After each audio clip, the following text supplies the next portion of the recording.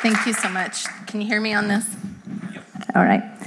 Thank you so much, JR. I've really appreciated this This series, because I actually heard one time, I actually think it might have been you, I can't remember, Jason, somebody said that we make 35,000 decisions in a day. What? Individually, 35,000? Now, some of those are, I decide to get up. I decide to make coffee. I decide to either pet the cat, kit the cat, whatever. We make decisions that are kind of automatic, right? And thank God that they're automatic.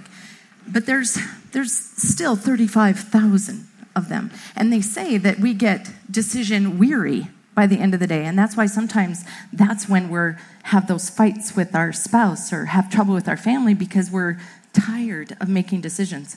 You get that question, what's for dinner? Cereal. Cereal is for dinner for the 14th time. You just get tired of making good decisions. And so the more you can pre-decide, the better. And in this, with this, we've been devoted and ready and all those things that he mentioned. It just makes us more ready so that the things that we value the most with God are not in that weary side of our decisions. They're the pre-decisions. So I've really appreciated this. Well, another set of numbers is I heard about this article in 2007, in the olden days. This was before Instagram. This was before Twitter, before whatever, TikTok, whatever. It was before the iPhone. We had the cell phones, but we didn't have the iPhone, the computer in your hand. And we were assaulted, that's how it feels sometimes, with 5,000 ads a day. And now it's doubled. We're over 10,000 ads a day. Letting us know, you know what it does? It actually makes us miserable and broke, but miserable. Miserable because we see what we don't have, right? And it says, you'll be happier if you have that new iPhone. You're going to be happier if you have that Stanley Cup. You're going to be happy if you have the new purse or the countertops or the car or Lulu leggings, right? You're just not going to be happy without those things. That's what culture says. Culture says we got to acquire more. We got to get more. But Jesus actually says it different. And I love Lulu leggings, just so you know. Jesus says in Acts 35, it is more blessed to give than to receive. That word blessed actually means happier, like joyful, more satisfied. And today, by the grace of God, we're going to pre-decide to choose ahead of time to be generous. And you're going to hear me talk a lot about money because it's what we know, it's what we see. But generosity is way more than money. It really entails also time. There's actually people in this among us that I believe carry the gift of generosity because I see it in how they serve. They give their time. They're the ones that go help you move, anybody. And they're the ones that stack the chairs, and they're the ones that serve back in the kitchen. They have this generosity of their time. Jeremy Barbagello is one of them. And I don't know if he even gives a penny, but he has a generosity of his time. So it's not just money. It is all things. But why do we even talk about it? Why? Because no one accidentally becomes irrationally generous. Nobody stumbles into tithing and then giving to someone who's needs groceries or paying for someone's rent or the mission trips or the ministries and accidentally, oh, that was so fun. I'll do 10% or 15% or 20% or 25% above my tithe. And then God blesses them so much that they become, they have to figure out what to do with this inheritance for their children and their children's children. Nobody accidentally becomes irrationally generous. What we typically do is we want to be generous, but we can't. We feel like we can't. So we say, well, one day when I make more, then I will give more. Is that bugging you guys? One day I will give more when I have more. But that's not how the generous think. Generosity isn't about what we have. It's not about what we don't have. Generosity is about the heart. And you know it because you've seen poor people who are stingy, and you've seen poor people who are beautifully and sacrificially generous. And you've seen rich people who you couldn't squeeze a dime out of, but you've seen rich people who have changed the world by passionate generosity. So that's why we're going to do today is learn how to be generous now. Because if we're generous now, we'll be generous later. Jay and I founded a nonprofit organization called Life Houses, and mentoring young adults with that are aging out of foster care, group homes, and we're just getting out on their own. And to be honest, we hope this happens. We have one fundraiser a year in May, our Cowboy Ball, and we want that spontaneous giving to happen to great measure. So please come and be spontaneous. We have a ranch to create. But that is giving, and to be clear, that does honor God. And giving is good.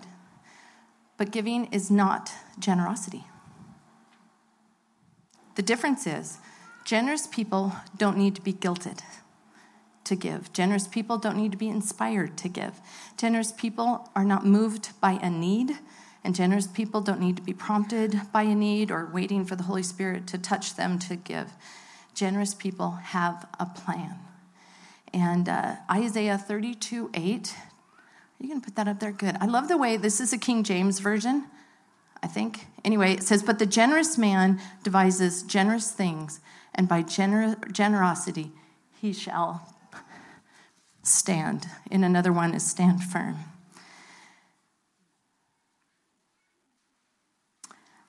Most people have a plan with their finances, and it's to consume.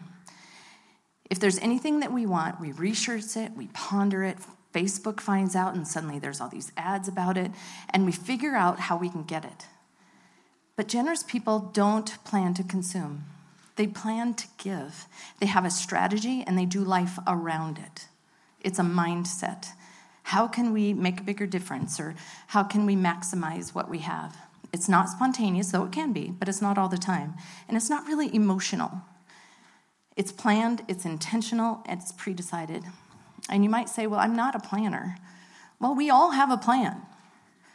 Might not be a good one, and it might not be on paper, but we all have a plan. So most people plan like this.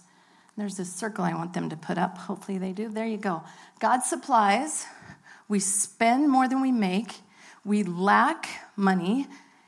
We worry more, and then we spend more than we make. It's this circle. We want to give, but we just can't. This is not a money problem. This is a spiritual problem. It's trusting in things more than we trust in God. And generous people break the cycle, not by accident. It's putting God first. God says it this way, and JR used this verse in pre-deciding about being devoted. There might be a theme here. Matthew 6:33 says, but seek first the kingdom of God and his righteousness, and all these things will be added to you.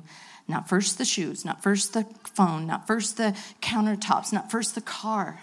Seek first the kingdom of God, and all these things will be added to you. God knew that it had to be the kingdom first because he changes our heart about those things. And so those things don't become center of our life. Kingdom becomes center, and then he can give us all those things, and it doesn't wreck us. In fact, there's a principle in the Bible that's pretty powerful. It has potentially can change a life, and it's in Malachi. It's called the tithe. Tithe simply means a tenth. We find it in Malachi 3:10. And it says, bring the whole tithe into the storehouse, that there may be food in my house. This one verse forever changed the course of 3 families. Jay and I lived, when we first came to Helena, we lived in a neighborhood. They were kind of like tract houses. And on either side of us were families that were just like us, broke, so broke, that we would borrow each other's ketchup. We would borrow each other's beer. we would do whatever it takes. We had, there would be times just to make it through the month that I would write a check to somebody and they would write a check to the other one and they would write a check to me. I hear that's illegal. Don't do that. But we were just trying to make it through. There was one gal that worked at a bank, and she said, this is what you do with your checks. Checks are those things, girls, are, the kids that you used to write, okay? So these checks, we would poke the numbers out just to give us more time. And so we were broke. We were a financial mess. We didn't want to be that way. Obviously, no one wakes up and goes, I want to be broke. So we wanted to change that, but we also knew we weren't doing it God's way either. So it was like this mixture. We were new to Christ. There was one family that was a little bit longer in Christ than some of us, but we just didn't know what we were doing. So one friend got us workbooks. Larry Burkett was the Dave Ramsey of the day, and I see some heads going like this. They knew Larry Burkett. So we got the workbook, and this workbook, it actually had like lines to put your budget and stuff. And anyway, one summer, we were all camping together, the 3 families, and one of us had a ratty old camper. And the guys had the kids out playing, and it started to sprinkle. So us girls went in the camper and said, okay, this is it. We're going to do this workbook. So we got it out, and before we could get to the budget, he taught on this Malachi. And most of Malachi, God is talking to the people about the fact that why they are cursed. Why are they having so much trouble? And he's saying, return to me. God says, return to me. And so in verse 7, so up further, it says, but you say, well, how do we return? How shall I return? And he said, will man rob God? Yet you rob me. But you say, well, how do we rob you? In tithes and offerings. Now, we hadn't been very long in this relationship with God, but we knew we didn't want to be on the wrong side of that verse. And so we're like, okay. So we put the tithe first, then the groceries, then the mortgage, then the bills, whatever. We get to the bottom. You guys, there's not enough. And I'm seriously not enough. I didn't know how it was going to work. I think God might have knew. I don't know. I think God probably knew. And I think he knew that this part of our life was going to be hard for all of us. Because it's the one place in the Bible that he says, test me in this one. It's the only place. Further down in Malachi 3:10, it says, thereby put me to the test, says the Lord of hosts. See if I will not open the floodgates of heaven and pour out so much blessing that there will not be room enough to store it, and I will prevent the devourer from devouring your crops and vines. That means he'll protect your increase. He'll protect what you have. So we decided right then and there, okay, we're going to do this. We knew that we didn't want to rob God. We knew enough that. We didn't have this, but he said test. So we did. Now, this was going to be really tested in my house because Jay was not a believer at this time. So I snuck it. So I was doing the I don't advise this either, but I was doing the finances at the time. So I just snuck in tithe for a few months and kind of evened out. And I was like, okay, this works. And then I felt guilty. And so I told Jay about it, and he's like, are you crazy? We don't have enough to do that. No way. Anita, we give, when we have enough. But no, we're not going to do this. And so, okay, so I didn't tithe for a few months. Everything went to hell. And I'm not kidding. The car would break down. Something would happen. Insufficient funds. There was just chaos. And so I snuck it back in. And we tithed for a few months. And so finally, I just sat Jay down, and I just showed him the books. I showed him month to month what happened in those months. And there was just more peace. I don't know how to explain it. I don't know how it works. I don't get it. But God said, test me in this. So I showed Jay, and he's finally like, okay, whatever. Do it. And so he is saved, just so you know. I thought I'd put that out there. So some might say that this is the prosperity gospel. Have you ever heard that? This is the generosity gospel. It is better to give than to receive. I'm not saying that if you tithe, you'll get rich. What I'm saying is that he'll be faithful. And he is the greatest giver, and you cannot outgive him. JR said it earlier. So God so loved the world that he gave his one and only son. You cannot outgive him. And when you discover it's more blessed to receive or to give than to receive, it changes the cycle. Actually, it changes everything. Those 3 couples broke chitin checks, if that's what they call that. Chitin checks and a financial mess living in those tract houses. We pre-decided, and God moved us each off that block, and he opened crazy doors. Kind of felt like that whole floodgates thing. He opened doors that we were not clever enough to open. We were not good enough to open, except God. And so the better cycle, the better circle, so to speak, is God supplies. We give. It builds our faith. We give more. It starts all over again. It's a mindset of generosity. It's not what you do. It's who you are. We pre-decide. Not when it's convenient, and we're not giving God what's left over. We're giving him the first, the best, and we trust him with the rest. That's what we do. We pre-decide. And it starts with the tithe, but it grows from there. And don't stop there, and don't be accidental about it. Before Mount Helena was in this building, we were nomads. And we, as a family, came across this opportunity. It used to be a warehouse for tires. And we really wanted to acquire this building so you all would come, right? And so we figured out what it would cost. We did the estimates. We had the big number. And we decided as a family to take this on. But it was going to take everybody. So we did a capital campaign. And what that just meant is we fasted, we prayed, and we sought God on what we would do. How would we commit to this? And each family did that individually. So Jay and I, we fasted and prayed separately. And we came together on a planned date and to tell each other the number that the Holy Spirit would give us, and then we would commit to that. I did not want to say my number. I was pretty sure God would be more reasonable with Jay. He was not. It was the same number. And it was more than Jay made in an entire year. Crazy, ridiculous, but it was God's number. Who are we to argue? So we committed. Now, some families, they gave money right away. We couldn't do that, so we committed to a certain amount of time. And so we just started plugging away on that. Just about the time that was all decided, 2008 happened. And I'm a realtor in town. I had been for just not very long at that point. And 2008, when that stock market hit, our industry shut down for about 6 months, it felt like anyway. And we had committed all this money. And so I didn't know what to do, except I did trust God.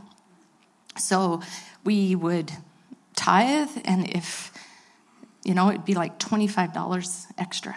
And then it was $50 extra, because I vowed. I mean, when you promise God, you promise God. And so I just started chipping away on that as best that we could. And it seemed like as we did that, my phone started ringing more than anybody else's in the office. Everybody else, it was obvious. There was favor, and favor just started coming to us. Jay got his real estate license, wasn't even working in my office, and I was like, please, I need you to come work for me because it's way too much. And you guys were not that clever. It is so God that brings the favor. I can't insist on that enough. It was God's favor. So then when we finished that commitment that we had committed to build this building, I was like, no way am I going back. Because I had discovered, I had put my foot in God's economy. And there was no way I was going back to any other way of living. No way. And so Jay and I decided again We had to sit down and go, okay, how are we going to do this? We can't keep building buildings, right? So we just readjusted, but there's no way we're going back. And I've heard that some have decided, some stories that I've heard, that to just give an extra $50 a month as the Spirit leads.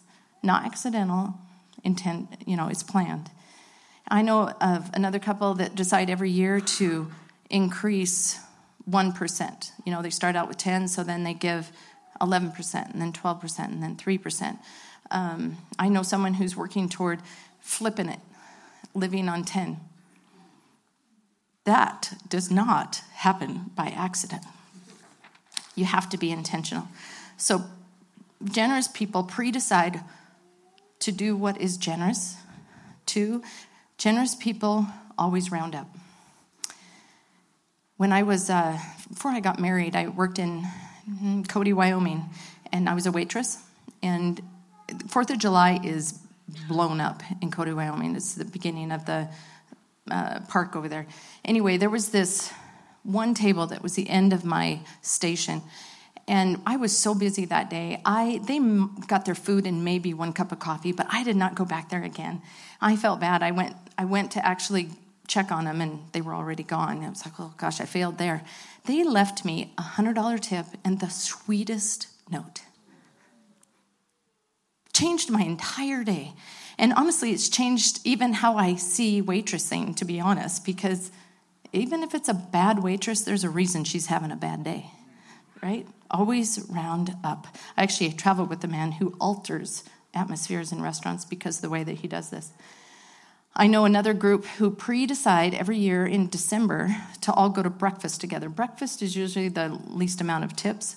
So they go to breakfast together. They all leave a nice rounded up tip. And then they each individually put a $100 bill in an envelope, and they leave it for the gal. Merry Christmas, right? They round up. Proverbs 21:26 says, all day long the sluggard craves and craves, but the righteous gives and does not give back. There's a story about the Good Samaritan in the Bible that this is rounding up. He came across the guy who was broke. I don't know if he was beat up or what, but he was side of the road. Do you guys know the story? And the Good Samaritan picks him up, takes him to a hotel, mends him up a little, but then he's got to get back to work. So he pays the hotel keeper and said, hey, leave him here, let him heal, tend to him. And if anything is more than what I'm giving you right now, I'll pay it when I come back around. That's rounding up. So Jesus also said, if they take your shirt, give them their jacket. Give them your jacket too. If they ask you to go a mile, go 2. Round up. If you take someone a gift certificate or a dinner, like they have a baby or something, take dessert too. If you give a gift certificate for dinner, volunteer to take their kids too. I know I heard another story, and this one inspires me. They have a give one, take one, where if they're given a shirt, they give a shirt. And then so it was clothes at first, and then it moved to, I think, couches. They got a new couch, so they gave a couch. And then they got a refrigerator, so they gave a couch. And then they got a car, and so, wait a minute, no, they sold it, and they gave out of the proceeds. Nope. They filled it full of gas, they detailed it, they delivered it. Man, that's inspiring. That is rounding up. I love that. So that's principle number 2, always round up. And then the third one is sometimes we have to decide. I can't do this very well, but sometimes life throws us a curveball. Where's my curve? See? Here, I was looking for you over here. I told him it didn't matter, but sometimes life does. It throws you. Well, see, it's trouble. But anyway, you guys, sometimes God throws us a curveball. Not God. Life throws us a curveball. Sometimes it's the job you lost. Sometimes it's the pregnancy you didn't expect. Sometimes it's the change of the market for my industry. In November, our real estate has changed a bit, if you didn't know, and Jay and I are all on commission now. And in November, I was looking at a December for the first time in a lot of years that I had no closings in December. it threw me a curveball.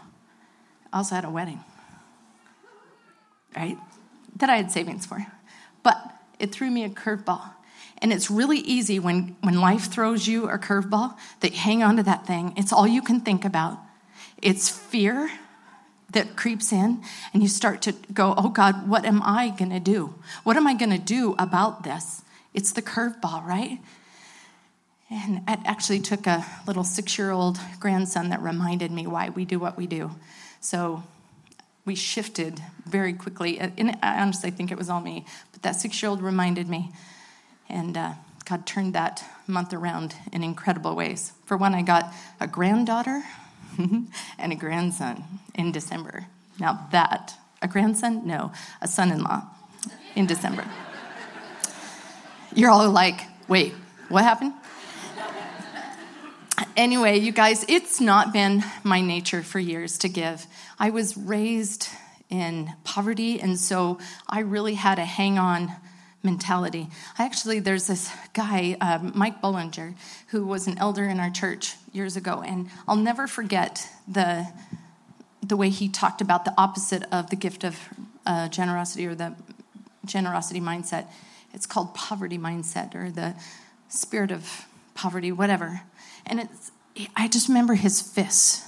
And he taught on that this is how we live when we live in poverty.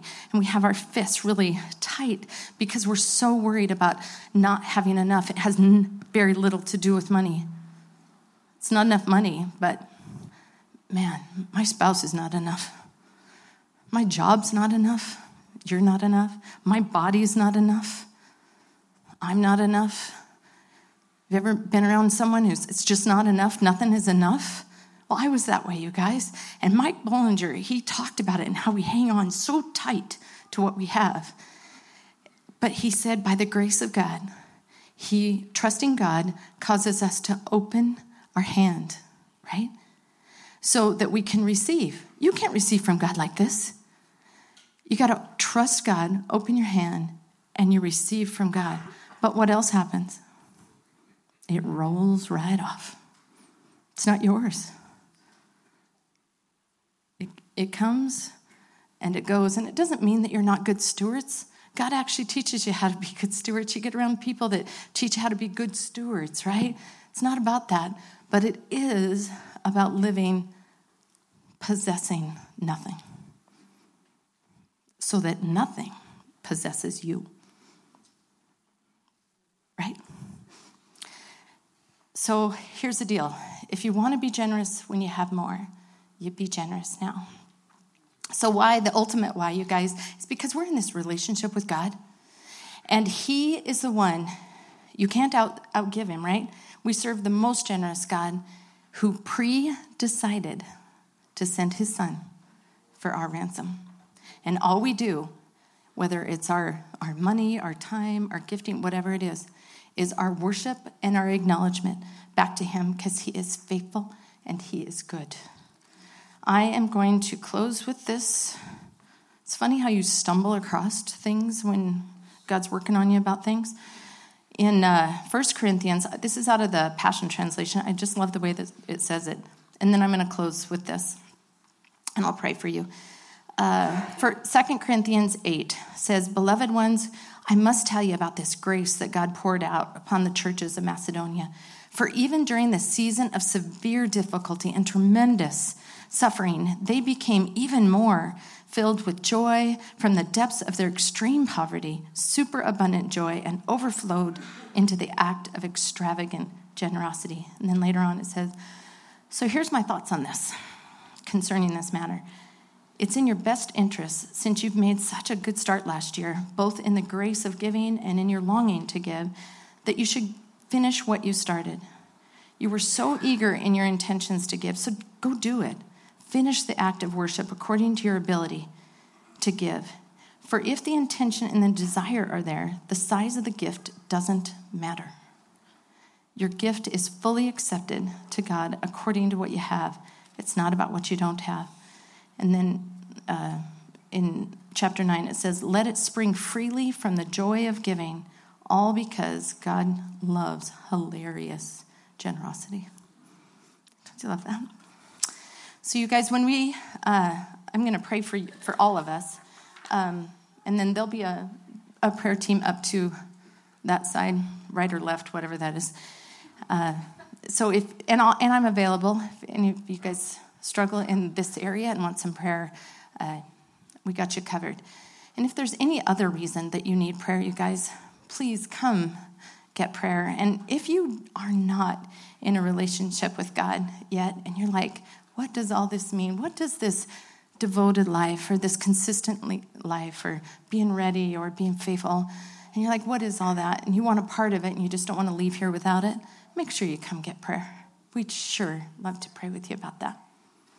So, Lord, thank you so much for your ultimate generosity.